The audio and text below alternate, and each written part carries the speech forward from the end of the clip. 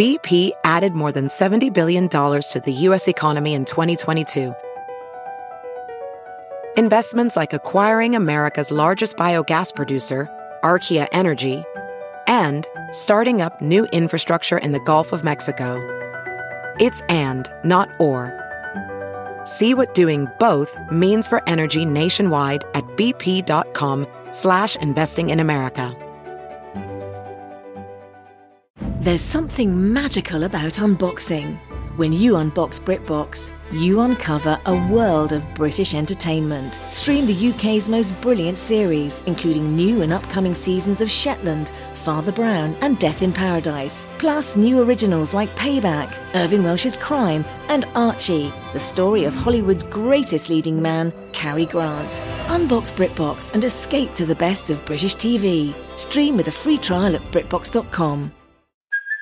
Hey, it's Kaylee Cuoco for Priceline. Ready to go to your happy place for a happy price? Well, why didn't you say so? Just download the Priceline app right now and save up to 60% on hotels.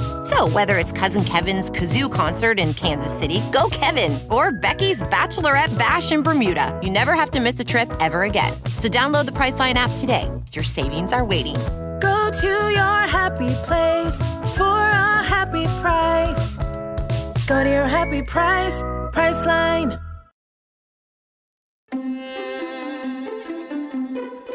From the Jill Schwartz Memorial Library here in sultry Savannah, Georgia, this is Obscure Season 3, Wuthering Heights. I am your host, your friend, your ear lover, your literary mansplainer-in-chief, and Georgianologist Michael Ian Black, Southern Gentleman, Esquire, beginning today's episode with a little red on my face. I got a email from esteemed producer Robin Lynn, who said, "Are you recording this week?"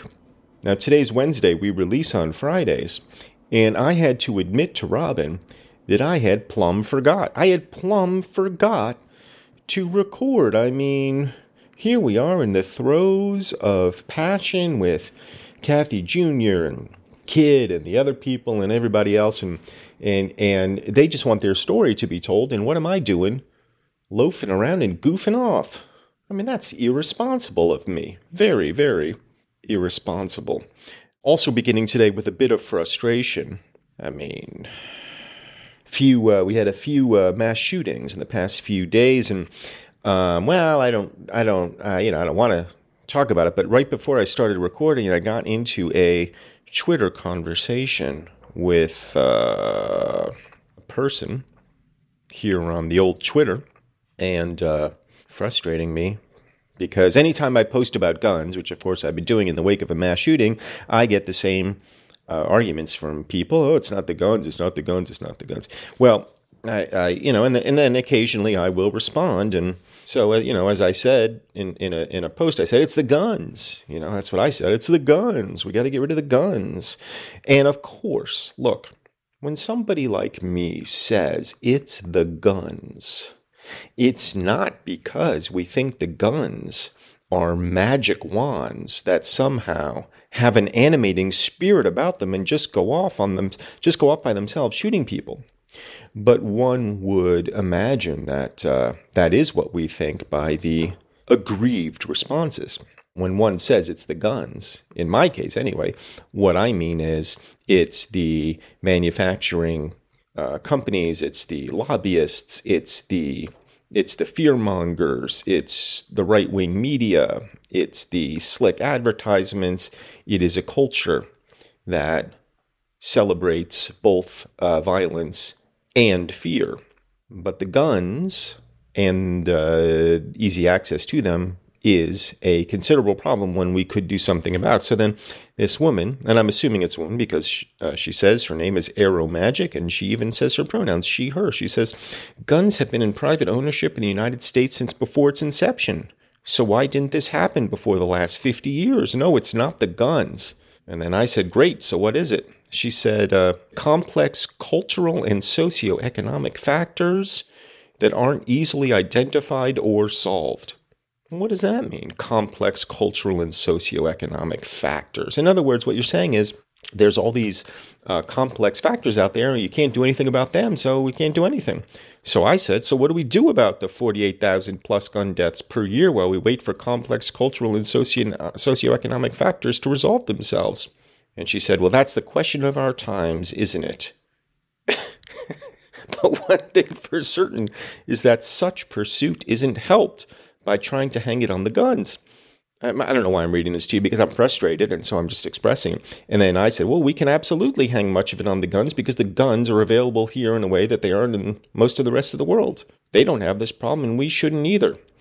And then she says, tell me more about these violence-free utopias you're referring to in the rest of the world. Because with this comment, it sounds like you're perfectly happy to have suicides and murders like most of the rest of the world, so long as they're not committed with firearms. Well, okay, I'm gonna respond to this, and then we'll get on with it. But I'm just so frustrated. You know, when Robin says, "Hey, are you gonna record?" and then I say, "Oh my God, I forgot," and I just got up, and then I'm drinking my tea, a new kind of tea, incidentally, this morning. Loose leaf tea that I received for Christmas that I haven't yet broken open. It's a nice loose leaf tea, and it's sitting right by my side. So tell me more about these violence-free utopias. Nobody is suggesting that we will ever be violence-free. My interest is in reducing gun violence. An achievable goal, eliminating all violence, is impossible. As you know.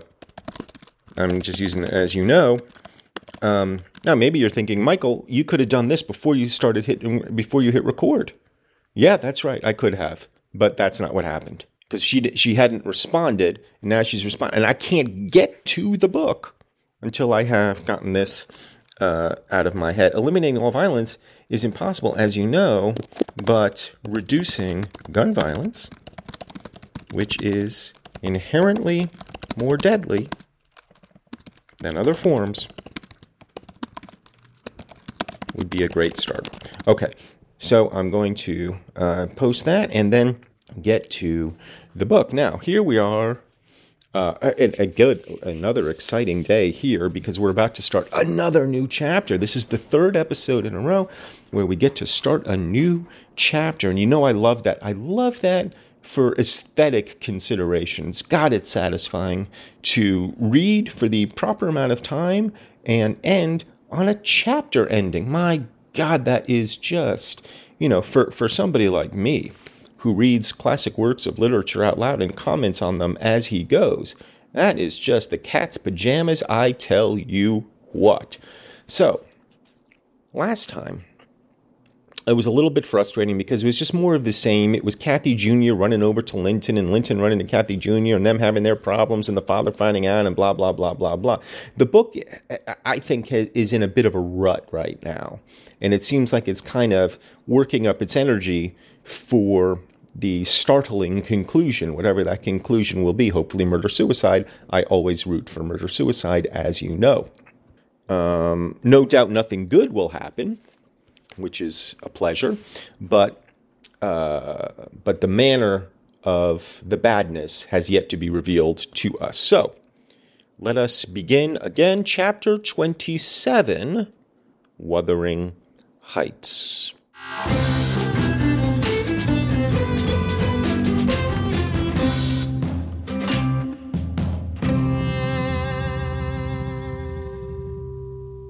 Seven days glided away, every one marking its course by the henceforth rapid alteration of Edgar Linton's state.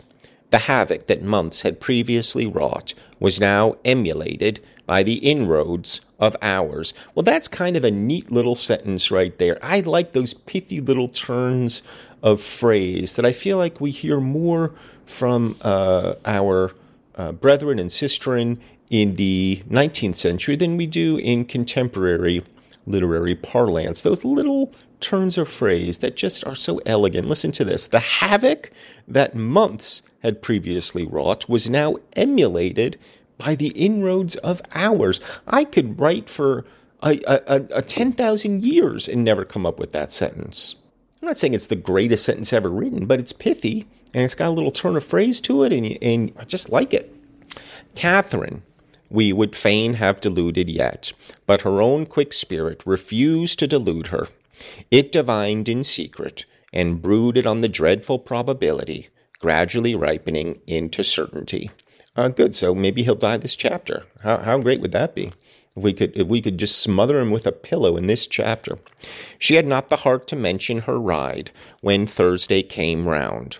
I mentioned it for her, and obtained permission to order her out of doors. For the library, where her father stopped a short time daily, the brief period he could bear to sit up, and his chamber had become her whole world. Here I am. I got Linton Heathcliff and Edgar Linton mixed up, so we're talking about the father now, who I'm not anxious. I don't need him to die right away. I don't need to smother him with a pillow. But when he does die, I will be glad of it, because I'm always happy when characters in books die. It's just great. Isn't it great to be able to cheer for death? In our humdrum workaday worlds, we don't want anybody to die. We don't want people to drop dead. We don't want them to suffer. But here in our literary imaginations, God, other people's sufferings just delights me. Delights me. She grudged each moment that did not find her bending over his pillow or seated by his side. Her countenance grew wan with watching and sorrow, and my master gladly dismissed her to what he flattered himself would be a happy change of scene and society, drawing comfort from the hope that she would not now be left entirely alone after his death. He had a fixed idea, I guessed by several observations he let fall, that as his nephew resembled him in person, he would resemble him in mind, for Linton's letters bore few or no indications of his defective character. So it sounds like Edgar Linton is coming around to the idea of her marrying Linton Heathcliff. You idiot. You absolute moron. What are you thinking? I mean, I get it. You don't want her to be alone, but surely there are other fish in the moors. And I, through pardonable weakness, refrained from correcting the error, asking myself what good there would be in disturbing his last moments with information that he had neither power nor opportunity to turn to account. Well, that is just a flat-out lie, because all she had to do, really, was tell him, look, this Linton Heathcliff character, he's no good. He's no good for our Kathy Jr., and if she should fall under his spell, it's the same as falling under the spell of Mephistopheles himself, Heathcliff. And so all you have to do is tell Kathy Jr., with your last dying breath, whatever you do, don't marry that so-and-so, and she would listen. She would honor that wish. We deferred our excursion till the afternoon, a golden afternoon of August. Every breath from the hills, so full of life that it seemed whoever respired it, though dying, might revive. Another great little turn of phrase.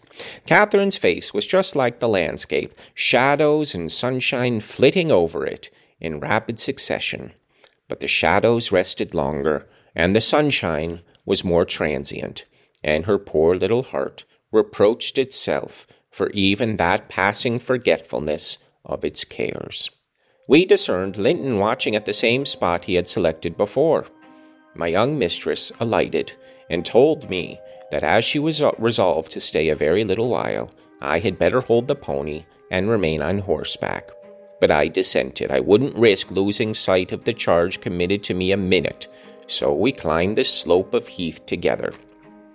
Master Heathcliff received us with greater animation on this occasion. Not the animation of high spirits, though, nor yet of joy. It looked more like fear. "It is late," he said, speaking short and with difficulty. "Is not your father very ill? I thought you wouldn't come." "Why won't you be candid?" cried Catherine, swallowing her greeting. "Why cannot you say at once you don't want me? It is strange, Linton, that for the second time you have brought me here on purpose, apparently to distress us both, and for no reason besides." Linton shivered and glanced at her, half supplicating, half ashamed.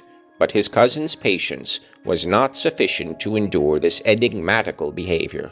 "My father is very ill," she said, "and why am I called from his bedside? Why didn't you send to absolve me from my promise, when you wished I wouldn't keep it? Come, I desire an explanation. Playing and trifling are completely banished out of my mind, and I can't dance attendance on your affectations now."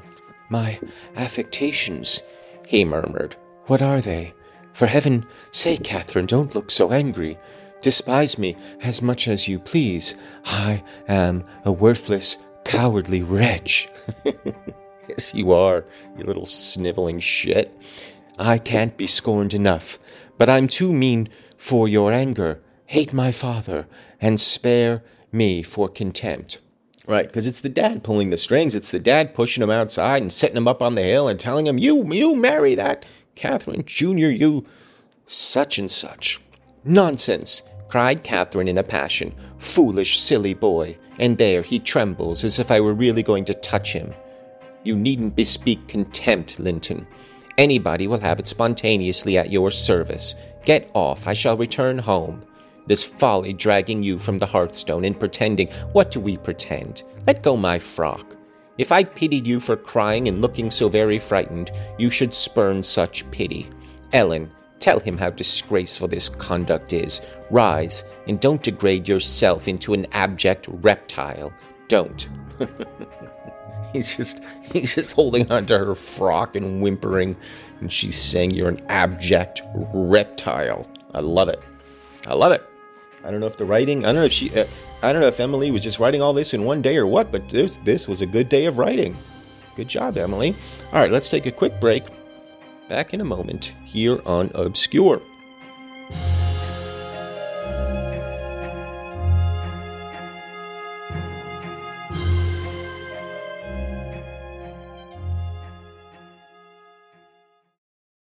A new year is a new chance to focus on you. You're probably already picturing yourself struggling at the gym, but not all self-help has to mean suffering. Squeeze.com is making it easier than ever to elevate your wellness by delivering a juice cleanse right to your doorstep. It's the easiest juice cleanse you'll ever do that may aid in weight loss, eliminating bloating, clearing your skin, boosting your energy levels, improving sleep, and breaking bad eating habits. Meet all your health goals from the comfort of your home. Get free same-day local delivery or fast free delivery nationwide with code WONDERY today at squeezed.com.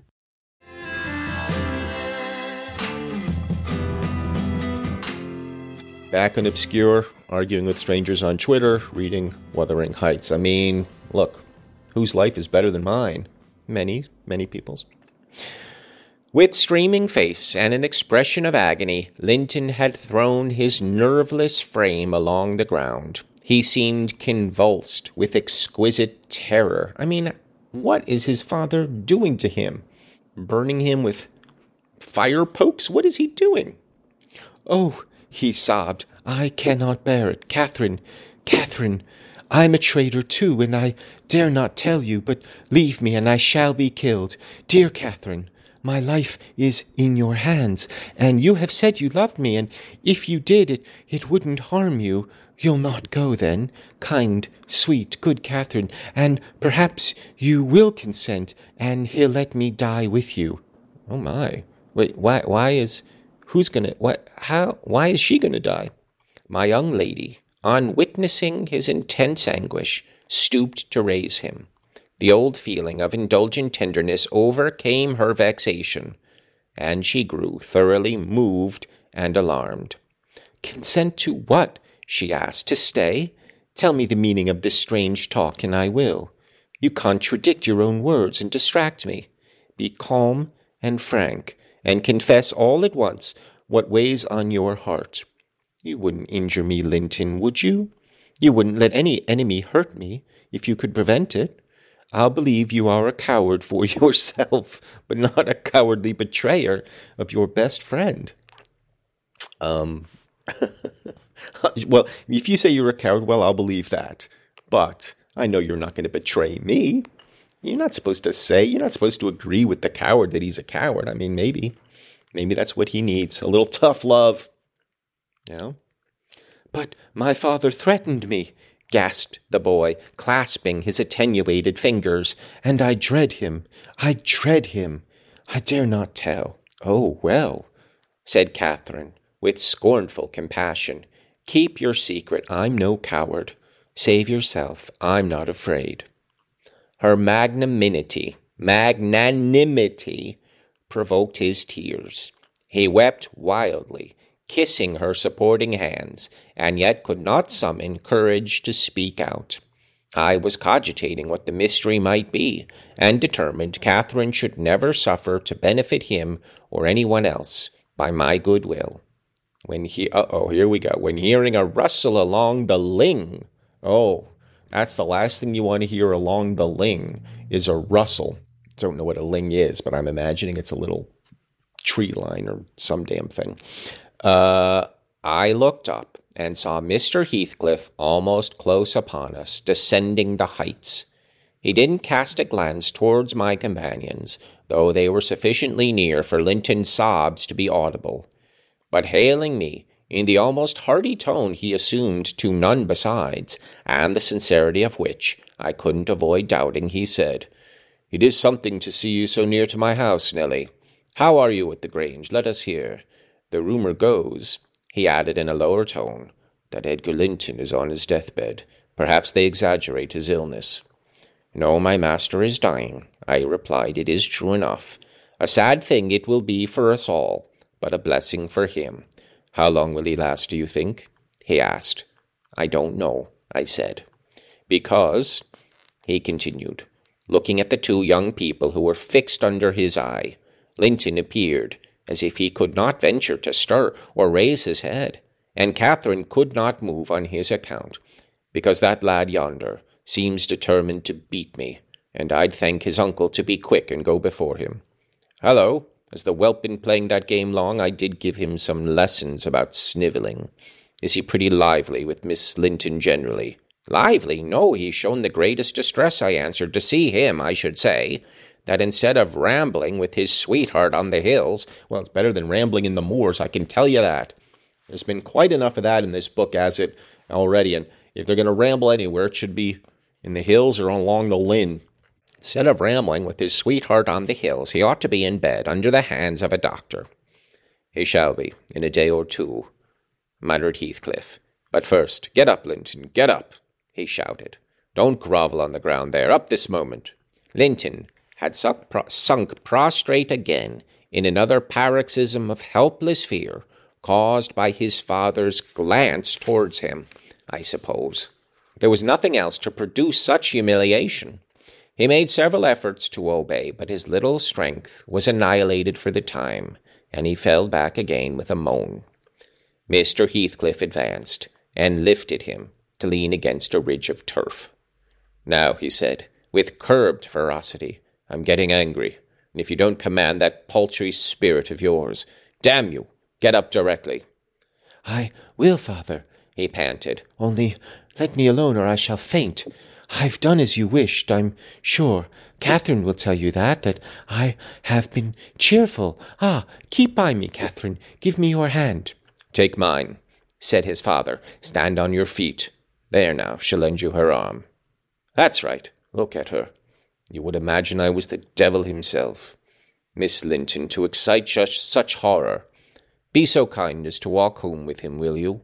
He shudders if I touch him." "Linton, dear," whispered Catherine, "I can't go to Wuthering Heights. Papa has forbidden me. He'll not harm you. Why are you so afraid?" "I can never re-enter that house," he answered. "I'm not to re-enter it without you." "Stop," cried his father. "We'll respect Catherine's filial scruples. Nelly, take him in, and I'll follow your advice concerning the doctor without delay." "You'll do well," replied I, "but I must remain with my mistress. To mind your son is not my business." "You're very stiff." "Ah, yes, you're very stiff," said Heathcliff. "I know that, but you'll force me to pinch the baby and make it scream before it moves your charity. Come then, my hero, are you willing to return escorted by me?"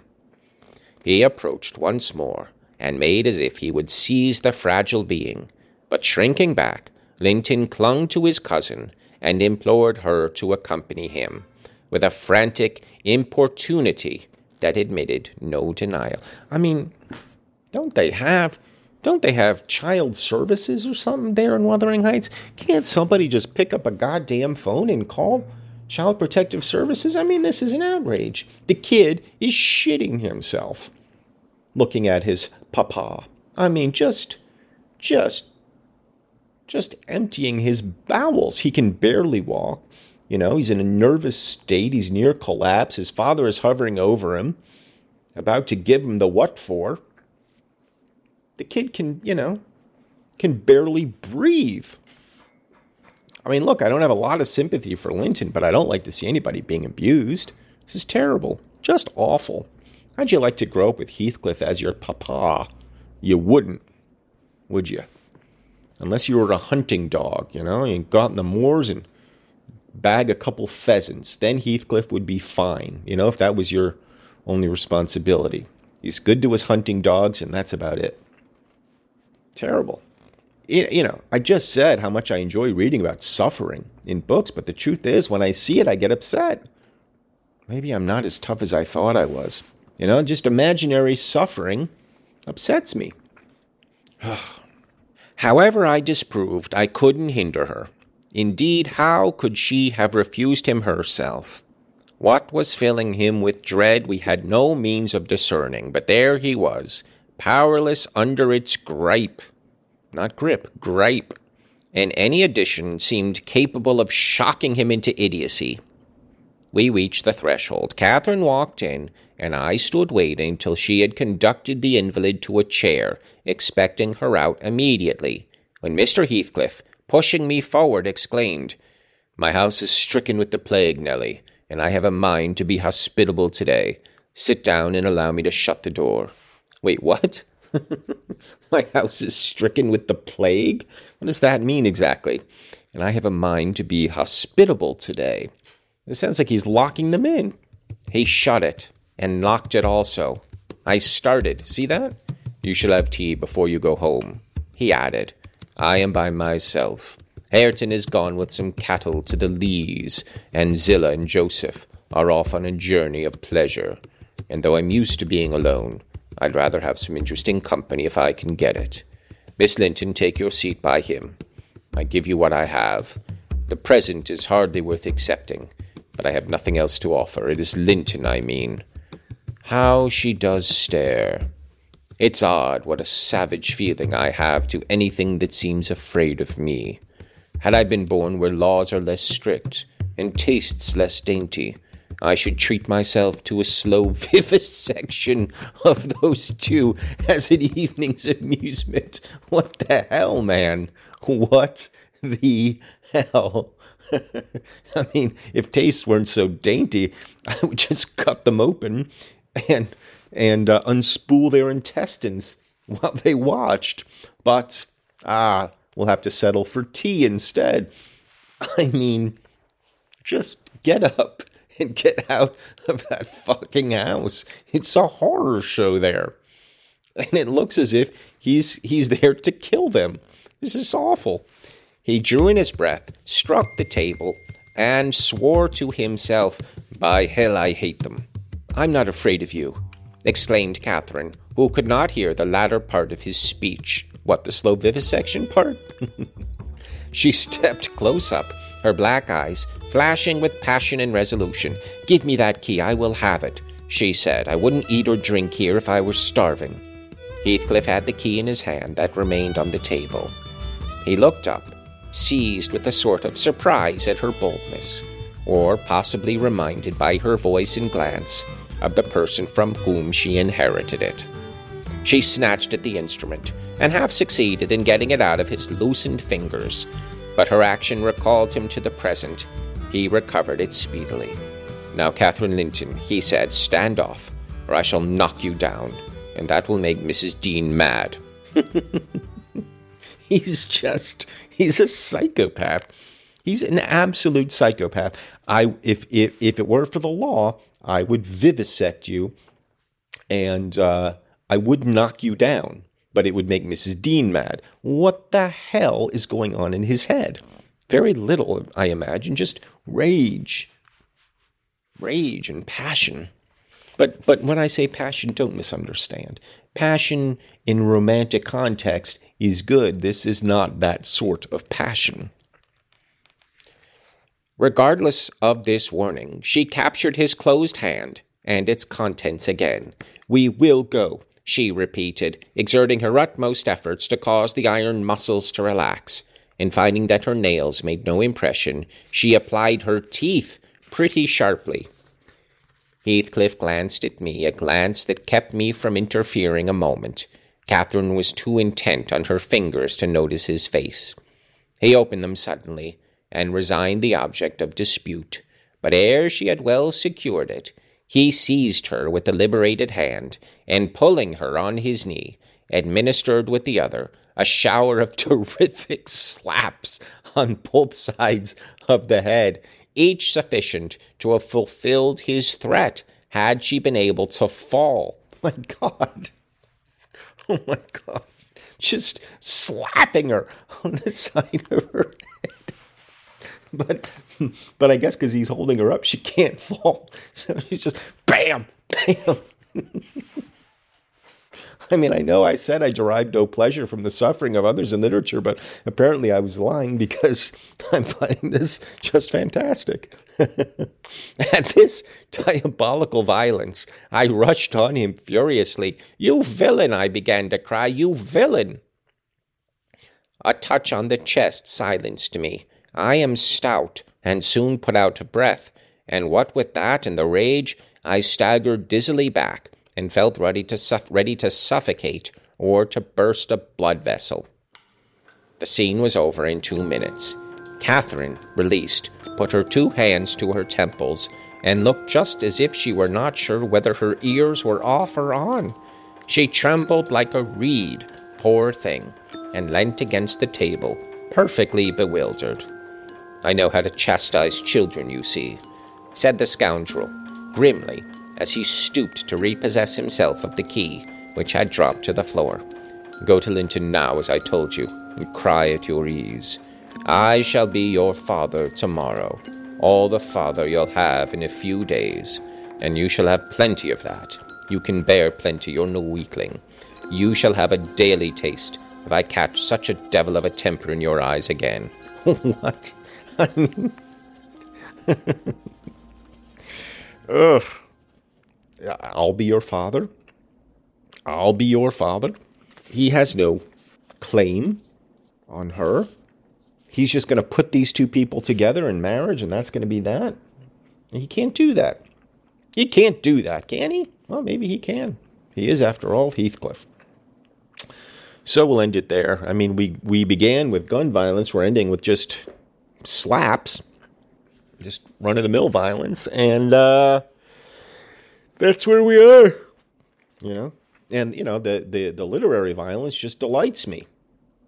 The actual violence does not. So there is the paradox of violence. I mean, it's not a paradox at all. Imagined violence is all kinds of things, entertaining being one of them. Actual violence is just a terror everywhere it travels. So with that, we'll leave it, and we'll pick it up on another argumentative episode of Obscure. But until then, I wish you adieu.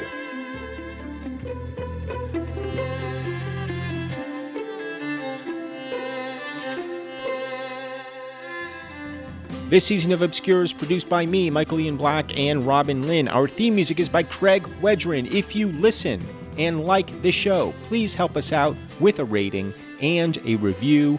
We want to be obscure, but not that obscure. It's an easy way to support the show. Thanks.